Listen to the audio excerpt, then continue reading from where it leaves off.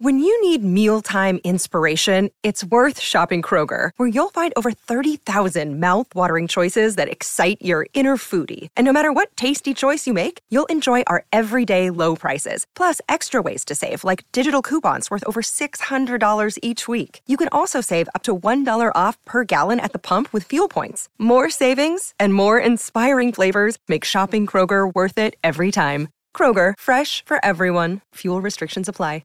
Another day is here, and you're ready for it. What to wear? Check. Breakfast, lunch, and dinner? Check. Planning for what's next and how to save for it? That's where Bank of America can help. For your financial to-dos, Bank of America has experts ready to help get you closer to your goals. Get started at one of our local financial centers or 24/7 in our mobile banking app. Find a location near you at bankofamerica.com/talktous. What would you like the power to do? Mobile banking requires downloading the app and is only available for select devices. Message and data rates may apply. Bank of America N.A., member FDIC. The last thing I wanted to do was walk away from one of the great honors of my life, being the Secretary of Homeland Security. But I did something wrong, and God punished me, I guess. There has to be a relationship of trust between the president and the chief of staff. I don't believe, and I just talked to the president, I don't think I'm being fired today. This is the hardest job I've ever had. This is, in my view, the most important job I ever had. It is not the best job I ever had. Hello and welcome to Trumpcast. I'm Jason DeLeon, producer of the show, and I'm not quite your host for today, but I am your setup man, your opening act, or whatever you want to call it. Don't worry, Jacob, this isn't one of those The Beatles opening for Roy Orbison scenarios. I'm just here because, quite frankly, the news of the weekend rendered an old intro to this show useless. In case you weren't keeping track as you consumed copious amounts of college basketball this weekend, I'll give you a quick rundown of the latest. On Friday evening, President Trump announced that the FBI Deputy Director, Andrew McCabe, had been fired. In a statement released that night, Attorney General Jeff Sessions cited a lack of candor under oath as the reason behind the firing, though no official report was issued. The now former Deputy Director's departure had been expected since he stepped down from his post in late January. McCabe was using his accumulated vacation days to retire on Sunday with full benefits. In response to the firing, McCabe issued a statement which said the following, quote, "I'm being singled out and treated this way because of the role I played, the actions I took, and the events I witnessed in the aftermath of the firing of James Comey." Fast forward to Saturday morning, and more news came out as the AP reported that the former deputy director had kept memos about his interactions with the president. So yes, as they say, Lordy, there are memos. Or something like that. Oh, and while all of this was happening, it's worth mentioning that there were a few other developments. John Dowd, one of the president's lawyers, called on the Justice Department to end the special counsel's investigation to ties between Russia and the Trump campaign. That prompted this response from Representative Trey Gowdy on Fox News Sunday with Chris Wallace. If you have an innocent client, Mr. Dowd, act like it. In case that rundown didn't make it clear, there's a unique dysfunction to this White House, unlike anything we've ever seen. It feels as if it should be somebody's job to keep the president's head on straight and to advise him about how to properly act in the face of so many scandals. Oh wait, that job exists. It's John Kelly's. And coming up on today's show, our regular host Jacob Weisberg is going to chat with Chris Whipple, the author of The Gatekeepers, How the White House Chiefs of Staff Define Every Presidency. They'll talk about how John Kelly is defining this one and just what makes for a successful chief of staff. But first, Robert Mueller is said to be zeroing in on a secret meeting that happened in the Seychelles just before Trump's inauguration. That meeting reportedly brought together Eric Prince, a Trump donor and the founder of the private security company Blackwater, with Kirill Dmitriev, who manages a Russian government-controlled wealth fund and is said to be close to Putin. What was the purpose of that meeting? Some say it was to establish a back channel to the Kremlin, but Prince denies that. He said he just made the Seychelles trip for business reasons. The meeting with Dmitriev was entirely unplanned and uneventful. Just listen for yourself. Wait a minute. Eric?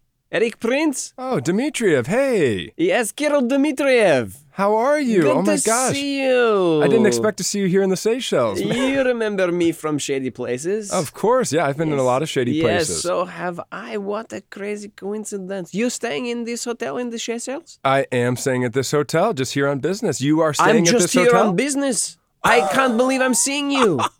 This is major coincidence. What a strange coincidence. I have to be honest. This coincidence is almost unbelievable. This coincidence, it stretches the imagination. That this is even possible, that we would meet here. Oh my God. I was just sitting in this booth that's empty. There's a seat. Oh, my gosh. Well, I was actually going towards this booth anyways. Let me have a seat. Have a seat. Yes. No, I was just sitting here, and I have a little bit of paper that I give you from the bedside of the hotel. Oh, I love those. Yes. And what I was doing here, you'll see, is I was just sketching out, in theory. You know I'm good friends with Putin. Of course. Vladimir. Yeah. I was just sketching out in theory what a back-channel communication would look like between my boss, Putin, and, anyone else. Isn't this funny? Oh, my. You're not going to believe this. What? Okay, so I'm very close to Trump. Now that you say that, yes. Look at my paper. Look what I'm sketching. What is this? I was just doodling today, and I thought to myself, what's a fun thing to doodle? You got a flower, you could draw a dog, or maybe you could draw a hypothetical back channel between Trump and Russia. Yeah, or a sun with a smiley face. Those are the big four. Typically those are the top 4 doodles, and I just landed on the back channel one. This is so crazy. I can't believe that we're both here in the Seychelles right now, and we're both doodling back channels that theoretically would dictate how two leaders could connect with each other. This is crazy. This is crazy. I'm freaking out. I'm just going to push the two pieces of paper together and just look. Oh my gosh! They fit together perfectly. I'm just looking around to see if there's like a hidden. There's not a hidden camera. Oh my gosh! Is there a hidden camera here? Oh my god! Because this would be a good joke. What a delight! I can't believe this. Look at this. Now theoretically, this could really work as a system for communication back channel between the Kremlin and the White House. Man, I really like the way it looks. It does look really It nice. looks I'm going to kind of put this in the back of my brain because I'm here for business. What are you here for? Business. Business. Yes, I am here for business as well. Yes. Nothing else. It was so funny and really, what does my daughter say? Random to run into you here. OMG, this is so random. Oh, yes, the letters are different in Russian, but it's, oh my God. I might show some friends this drawing. Yeah, just keep it close. Keep it secret. Keep it safe. Keep it secret. Keep it safe. Okay. So nice to run into Fun you. coincidence. All right, take care. Bye. This was crazy. Steve Waltine and Asher Perlman from The Opposition with Jordan Klepper improvised today's sketch in our Brooklyn studio. Joining me in Slate's Brooklyn studio today is Chris Whipple. His book is The Gatekeepers, How the White House Chiefs of Staff Define Every Presidency. Chris, thanks for joining me on the show today. My pleasure. Great to be here. So I really enjoyed this perspective on it. I mean, there were things I knew and things I didn't know. But it's interesting when you go back through this history, I guess a kind of argument you make is that in some ways the success of a president depends more than anything else on how effective the chief of staff is. Yeah, it's true. And this all began, by the way, with a phone call out of the blue from a stranger. Jules Naudet, a documentary producer, wanted to know if I would team with him on a documentary about the White House chiefs, which we did in 2013. But I thought the documentary just barely scratched the surface of this unbelievable, untold story of 17, now 18 if you include Priebus, 19 with Kelly, chiefs of staff who really do make the difference between success and failure for every presidency. And they're kind of a club, I think a little like the former White House or presidential speechwriters. They have a kind of institutional commitment. And one of the things that was interesting in your book, we'll get to Donald Trump in a little bit, but the Obama people and lots of the former chiefs of staff from previous presidents all showed up to try to help Reince Priebus get oriented and be effective in the job. Not very successfully, but they tried. They tried. It was perhaps mission impossible, as we've been learning for the last year or so. But, it began really with Josh Bolten, who was George W. Bush's outgoing chief of staff back in 2008. He invited all the living chiefs to come and give Rahm Emanuel advice on how to be White House chief of staff, and it was this extraordinary gathering. Don Rumsfeld, Leon Panetta, they'd all served as White House chief of staff, which is the most grueling, thankless, 24/7 job you can possibly imagine. You get all of the blame, none of the credit. And as they went around the table and gave advice to Rahm Emanuel, they finally got to Cheney, who was the sitting vice president at the time in the midst of the Iraq War. And he looked up over his glasses and he said, "At all costs, control your vice president." which of course brought down the House. So fast forward 8 years, this time they all came together at Dennis McDonough's invitation, Obama's outgoing chief, to give Reince Priebus the keys to the men's room, as Cheney would put it. And it was a fascinating gathering. I'm going to ask you a question, and I want to know what you think, and then I want to know what they think collectively as a group. What makes an effective chief of staff? Is it the person, or is it the authority? That is, the question is it the specific abilities and experience that the chief of staff has, or is it a president who is willing to let a chief of staff have the complete authority over how to run things that you need to make it work? It's both an extraordinarily difficult, varied skill set, but also it's useless without having the authority. So if a president chooses not to empower a White House chief of staff as first among equals in the White House, there's nothing a chief of staff can do. And that's what they think too, or that's just what you think? That's what they think as well. Yeah. In fact, when they gathered around that table, 10 of them came to give Priebus advice at the invitation of McDonough in December 2016, and all were in agreement that he would be unsuccessful unless he was empowered by Donald Trump, which, of course, as it turned out, Priebus was not, which is part of the story of the first year. But the skill set is also extraordinary. The White House chief of staff, it's almost impossible to exaggerate the importance of the job. He's famously the gatekeeper, which means creating time and space for the president to think. He's the so-called honest broker of information, making sure that every decision is teed up with accurate information on every side, and that only the toughest decisions get into the Oval Office. He's the heat shield who takes all the incoming flack for the president. He's in charge of communications, making sure that everybody is on the same page. He's the person who executes the president's agenda. And at the end of the day, if all that weren't enough, maybe the most important thing the chief does is tell the president what he doesn't want to hear. So, and what are the ways in which chiefs of staff screw up? Is it sometimes pushing their own agendas, having their own policy ideas that they want to see put into action? That's part of it, and frankly, I think it's one of the problems with General Kelly has been that he's been partisan and reinforced Trump's worst partisan instincts. We can come back to that, but the so-called honest brokers of information. That's what the chief of staff has to be, and even Rahm Emanuel and Dick Cheney, for example, you'll never find two more partisan characters, and yet. Those guys. You're talking about Dick Cheney's chief of staff to Gerald Ford when he was a very young man. He was a very different character by the time he became vice president. He was, but even when he was Jerry Ford's 34-year-old White House chief of staff, and as you point out, a very different guy, maybe the most popular guy in Washington, Dick Cheney's politics were still somewhere to the right of Genghis Khan, as somebody put it. And yet you never would have known it in a room with Cheney as White House chief of staff, because he was the guy you wanted in the room to bring about consensus. He was the honest broker of information, never put his thumb on the scale, never pushed his own ideological agenda. And I think that was true of Rahm Emanuel as well.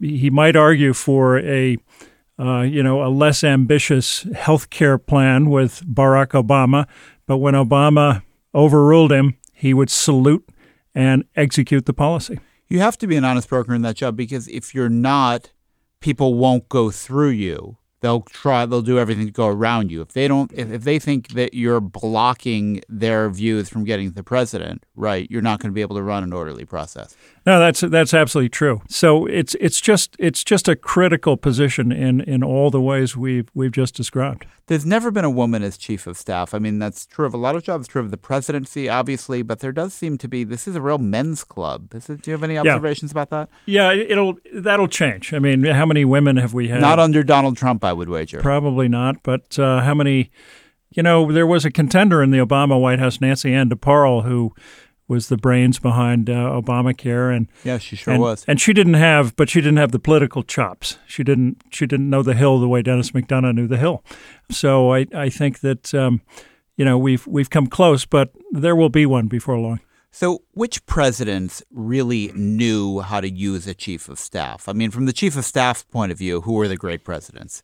And we're talking about since the Second World War, since Eisenhower, really, since his office has existed. Yeah, right? I mean, the extraordinary thing, of course, is there's nothing in the Constitution about a White House chief of staff. He's unelected, unconfirmed, hired and fired by the president alone. Or frequently in Donald Trump's case. Yes, exactly. And but so think for a moment about Ronald Reagan and Jimmy Carter. Jimmy Carter was arguably the most intelligent president elected in the 20th century. Trained as a nuclear engineer, he could absorb enormous amounts of information and distill it into policy. Ronald Reagan, not so much, right? But Reagan intuited something that Jimmy Carter never understood and that Donald Trump has failed to grasp, and that is that an outsider president needs a consummate insider to get stuff done on Capitol Hill and to tell you what you don't want to hear. In Reagan's case, it was James A. Baker III, who had actually run the campaign of his arch rival, George H.W. Bush. But Reagan, with a lot of encouragement from people like Stu Spencer, his campaign manager, and others, was persuaded that Baker was the guy he needed. And Jim Baker is a guy who was a 50-year-old, smooth as silk Texas lawyer who'd been around the block. But he knew the White House. He knew Capitol Hill. Most importantly, he was a guy who was comfortable in his own skin, nothing to prove. He could walk into the Oval Office, close the door, and tell Ronald Reagan hard truths. So Reagan was probably the guy who understood the chief of staff's role probably better than anybody else. Although in retrospect, that looks pretty good. And I wrote a biography of Reagan and looked at a lot of this. At the beginning, Reagan had what was called the Troika. He actually empowered three people, Michael Deaver, Ed Meese, and James Baker. And the three of them had to kind of work it out. Now, in a different White House, a different situation, that would have been a recipe for disaster, right? Well, there are troikas and there are troikas. The troika in the first year of Donald Trump's White House was a disaster. When nobody had any authority. With the troika in Reagan's case, there was never any doubt about who was first among equals in that troika, and it was James Baker from the beginning. In fact, there's a story I tell in the book about when he got the nod, Reagan turned to him and said, "Jim, go make it right with Ed."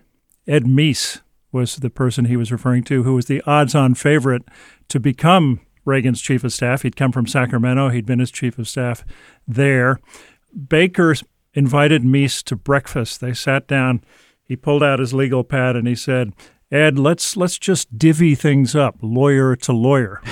Well, Baker wound up with all the important authority. Right. I'll take foreign policy, domestic policy, and economic policy, and you can have the other stuff. Meese got a lot of really fancy titles, counselor to the president, cabinet rank.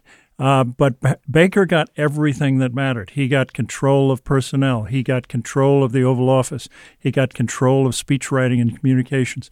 That was never a troika of three equals. And how about the chiefs of staff themselves? I mean, who really stands out other than James Baker as really effective in the job? Leon Panetta is right up there with James Baker as one of the top two in my mind. There probably wouldn't have been. It's arguably you could say that there might not have been a second Clinton term without Leon Panetta. A year and a half in, Clinton was really dead in the water, really struggling on a number of fronts, unable to get any real traction, and also distracted by scandals. And there was a kind of intervention. Hillary Clinton and Al Gore basically took Panetta to Camp David and locked him in a cabin. He was the OMB director. He didn't want to be chief of staff. He loved being OMB director. As Leon put it to me, I was in a room with Bill Clinton, Hillary Clinton, Al Gore, and Tipper Gore. I knew this wasn't going to be a fair fight. And by the time he left that cabin, he was anointed as the next White House chief. Panetta was described to me by Bob Reich, the labor secretary under Clinton, said, Leon was an iron fist inside a velvet glove. Panetta proved that you don't have to be what Haldeman was called, which was Nixon's pluperfect son of a bitch. Yeah. You can actually do it with a smile. But Panetta had real authority. he was able, like Baker, he was able to walk into the Oval Office, and tell Bill Clinton's hard truths. Panetta had been a congressman. He'd worked for Richard Nixon. It does seem to be a recurrent theme that experience matters in this job and connections matter on both sides of the aisle. All of that and political savvy, which is sadly lacking in the White House as we speak under John Kelly. One of the presidents, Donald Trump is not the first president to come into power full of hubris, thinking he's the smartest guy in the room, intoxicated by political victory. Most presidents get over it. Most presidents ultimately figure out that there's a difference between governing and campaigning. In campaigning, you demonize, you divide, you disrupt. Governing is completely different. And it's a White House chief's job to help a president figure that out.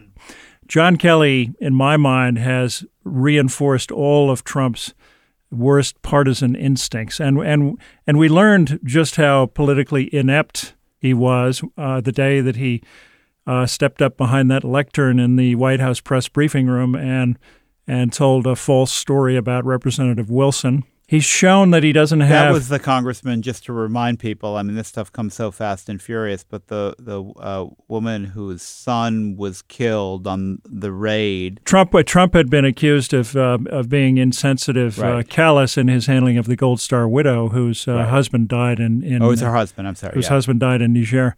And Niger, okay. And Congresswoman Wilson happened to be with the widow on a speakerphone when Trump called. So for whatever reason, Kelly may have been furious. He may have felt that the sanctity of that phone call from Trump to the widow had somehow been violated by this congresswoman. But for whatever reason, he was just completely out of line, maligning this congresswoman with what was a false story. So that was terrible, but anybody can have a bad day in the job. I mean, a lot of people did think that Kelly was going to be the force of discipline and order to the extent you could have one around Donald Trump. And to some extent he has. He has brought incremental order, I think, to a totally chaotic person and a totally chaotic White House. But is the problem him, or is the problem what anybody could do with Donald Trump? Well, I'll start with the first part of that question. I mean, John Kelly did, it seems to me, at least at the outset, he made some very, very good moves. I mean, throwing Anthony Scaramucci over the White House fence was a great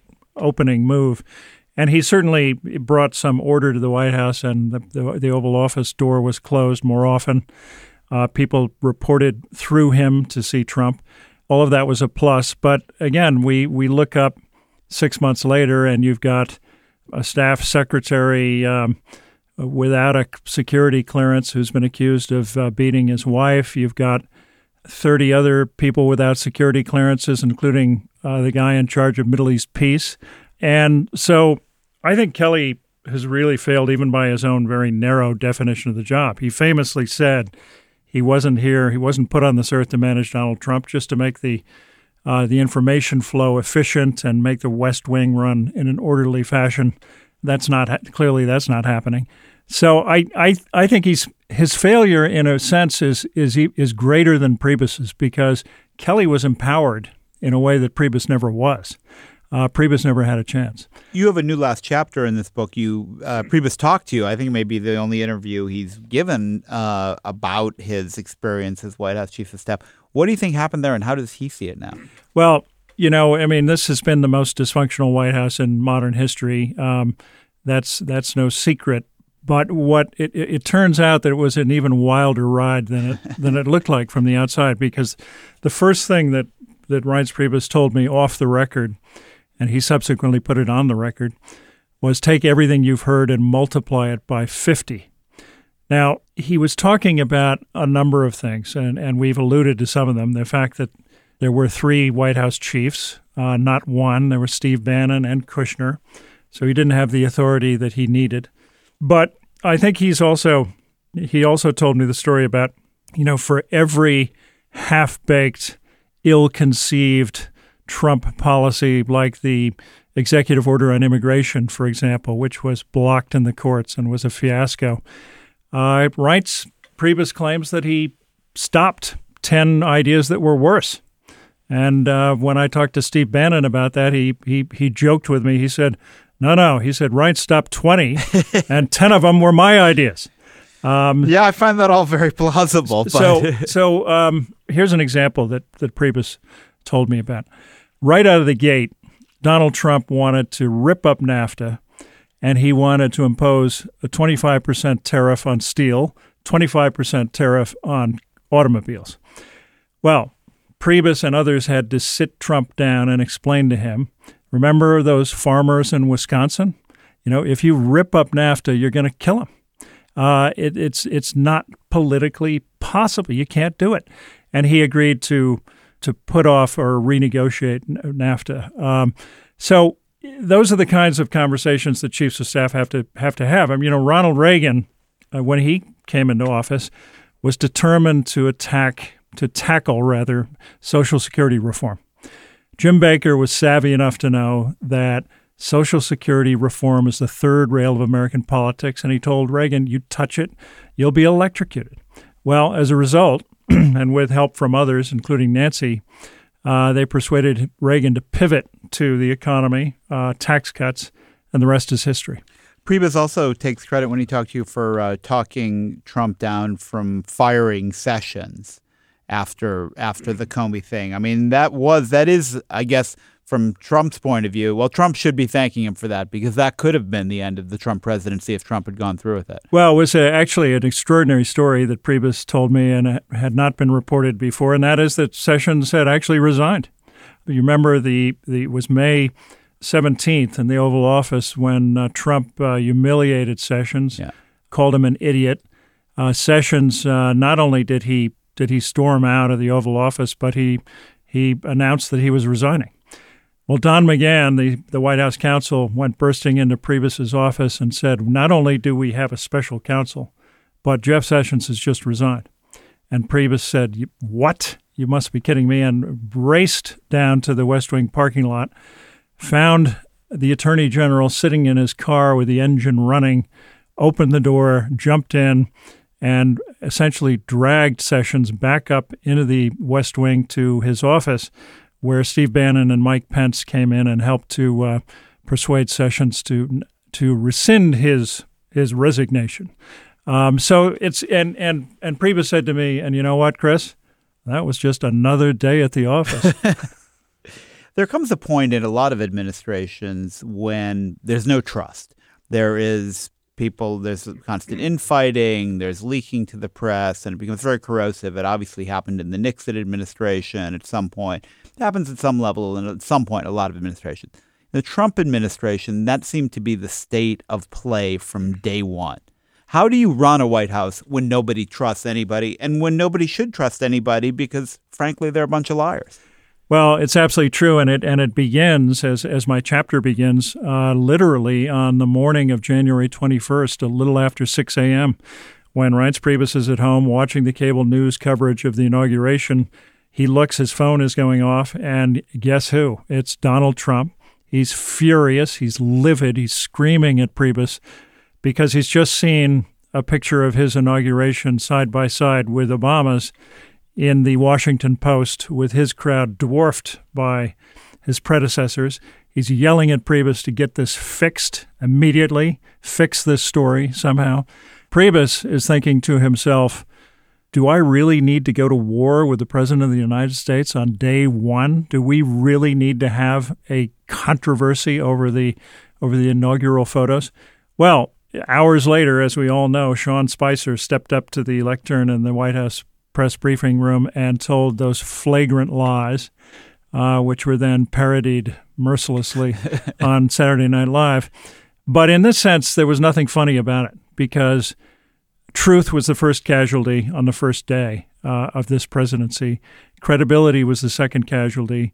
Lie upon lie upon lie have been told ever since on matters large and small. And that's not just on Donald Trump. That's on the chief of staff who enabled that and who approved Sean Spicer's suicide mission, if you will, on that first morning. What's a positive scenario? Donald Trump is clearly not someone who's much capable of personal change or growth, but if he gets desperate enough, would he accept maybe a different way of doing business? That's a whole level of armchair psychology that I don't think I'm qualified to perform. I mean, what I can tell you is that, we've seen in the history of presidencies from Nixon to the present, we've seen what happens when presidents try to govern according to a model like this. It never ends well, and I'm afraid it's just going to get uglier as this presidency proceeds. I've been speaking to Chris Whipple. His book about White House Chiefs of Staff is called The Gatekeepers. The paperback edition is just out, and it has a new last chapter about Donald Trump. Chris, thanks for joining me on the show today. My pleasure. Thanks for having me.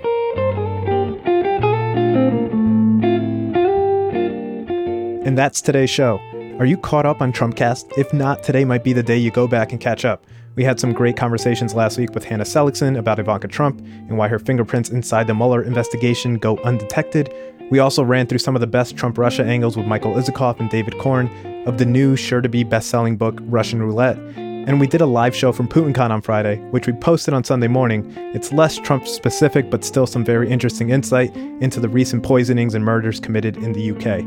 That's all available right now, so go catch up. Perhaps drop a 5-star rating over on Apple Podcasts for us while you're at it, and we'll be back later this week with more Trumpcast.